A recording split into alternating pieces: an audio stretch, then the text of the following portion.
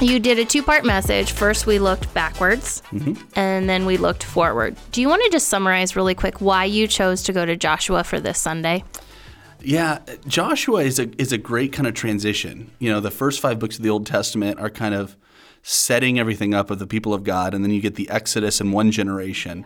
Joshua is the beginning of the next generation. You know, Deuteronomy kind of lays out the commands for this generation, and then it's a new season for Israel. It's looking into the Promised Land.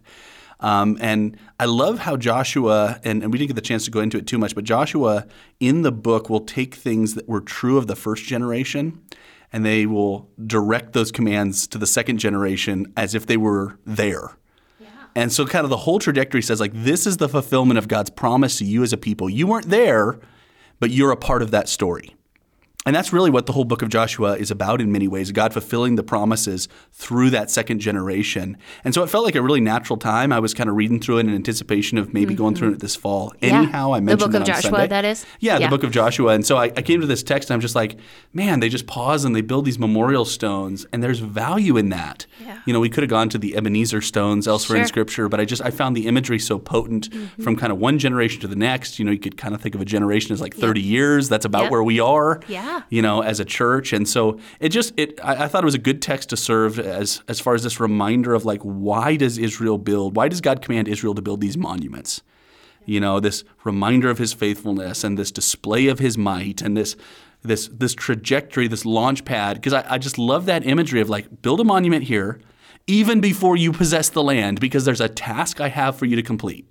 And you need to see where I've been faithful to you in the past so that you know I will be faithful to fulfill that. It's that anticipatory. Exactly. Build it because I'm still the God of these stones, and I'll be the God of those stones. Exactly. So we look to the past for God's faithfulness as a reminder that he will still be faithful to fulfill his promises today. Last week, we closed 1 Corinthians. Yeah. We had our special celebration. Next Sunday, you're going to be starting a new series for us. Do you want to talk about that? Yeah, we're going to be walking through some of the books or some of the Psalms.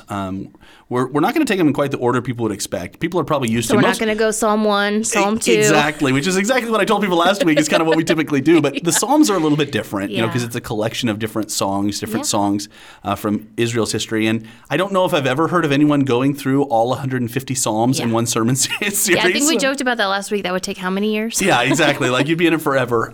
So the way we're going to approach the Psalms is we're going to look at some of the different Psalms, but all of them are Psalms that are quoted in the life of Christ in the New Testament. Okay. And so we're going to be looking at those Psalms through the lens of, how does Jesus go back to these Psalms? How does Jesus fulfill these Psalms? Where do we find these Psalms mentioned in the New Testament? And so we want to look at the Psalms for what they are, the Psalms being, you know, kind of the hymn book of the Bible, this ability to worship God and express back to him what we need to in all the different circumstances of life. But recognizing that, like, there's also a fulfillment in Christ coming in this sort of stuff as well. And the Psalms are one of the most, and they may be the most quoted book in the New Testament, if I recall correctly, the Old Testament book in the New Testament. Just all over in the New Testament, the Psalms are quoted. And we tend to think of the Psalms as just poetry. Yeah. But there's so much there. It's rich poetry. There's no denying that. But it's also this anticipation, an anticipation of the one who will come. You know, so many of the Psalms long for someone who will redeem God's people, someone who will vindicate God's people, someone who will protect God's people, and someone who fulfills the kingly roles that, you know, even David and Solomon didn't fulfill correctly. And so one of the themes you find that starts to be built, especially in the Psalms, is this idea of an anointed one. In the Old Testament, the anointed one was the king, right? Yes. You know, you see that in Samuel a lot, in David and Solomon and the priests and even some others like that. But this idea of God anointing someone as this mediator, this representative to his people. Well, we know that those ideas of prophet, priest, and king all go fulfilled in the person and work of Christ in the New Testament. And so, especially in the Psalms, mostly written prior to the exile, you get this, okay, after the exile, then what happens to these Psalms? You know, these promises of an anointed one, the king of Israel who will come. Well, we know ultimately those get fulfilled in the person of Christ as he comes as the ultimate king, as the ultimate anointed one. And that anointed one language actually gets co-opted into the terminology that becomes the Messiah. And so we're gonna play on that idea, and we're gonna walk through these Psalms looking for the Messiah in these Psalms, looking for the Lord's anointed one, and saying, how do we take solace and how do we find worship in the Psalms? But then how do we recognize that those all point forward to Jesus Christ as well? Will this take place all summer? Are we doing this series all summer long?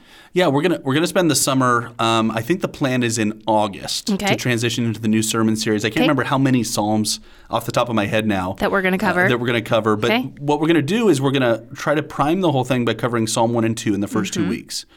So I'll preach on Psalm 1 this Sunday, and Lord willing, Dave Drevo will preach on Psalm 2. Psalm 1 kind of introduces Psalms as a general rule. Psalm Probably 2, a great place to start. yeah, exactly, right? Like Yeah. there's actually there's a way that the 150 Psalms are actually collected into different books, and I think there's actually something to kind of these as an introduction. Sure. Psalm 1 and 2 as an introduction to the book, Sure. kind of an informal introduction to the book. And so Psalm 1 kind of sets up the way we're supposed to read the Psalms and understand the Psalms. Psalm 2 introduces this idea of the Lord's anointed. And so we're going to kind of introduce those two themes. And then 12, 13, 14, something like that, weeks that will be in different Psalms, jumping forward and backward throughout the book. Okay, so we're not going to go chronologically, like you said. We're not going through the whole book, but we might be turning some pages. Yeah, each week you'll find out which Psalm will be in, unless you're reading ahead of time or watching Faith News. Yeah, so you know what's that's true. coming. So if we're looking, you had mentioned the New Testament quotes the Psalms quite often. I didn't know. I don't think I realized that. Is there any things that we can be preparing, reading through in the New Testament? Any scriptures, or how do you recommend preparing and coming? Putting our own work in before the sermon each week? What are some? That's a really good question. I think one of the things that would be well worth somebody's time is if they wanted to start reading right now through one of the Gospels, particularly Matthew. Okay. Quotes a lot of these because Matthew is the Gospel that's written to the Jewish audience with this idea of the Messiah kind of in his mind, as Matthew's writing. So we're going to be quoting from Matthew a number of times as we start into the Psalms. So that's one of the things that's probably worth reading through and looking for those things.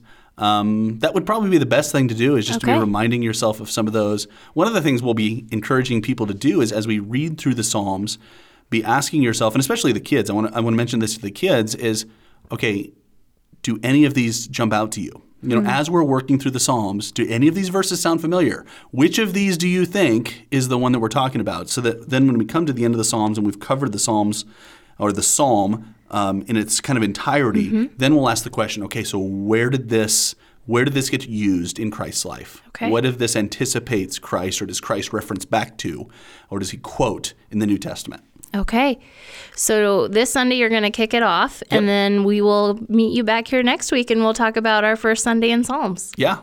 Psalm 1 is a nice short one, so it should give us plenty of material and content. So real short sermon. Yes, always. That's how it always works. The shorter the verses are, the shorter my preach. No, unfortunately, that's not how it goes. I was going to say that probably is no litmus of any of that, but okay, well, we'll sit down next week, Pastor Brad. Perfect. Thank you. Thanks for listening to Midweek in the Word Sunday Recap. This is a production of Faith Bible Church in Lincoln, Nebraska. We'll be back next week with a new recap and a forward look to our Sunday sermon. Make sure to like and subscribe to our podcast so you never miss an episode. We leave you with this encouragement out of 1 Corinthians 1:9.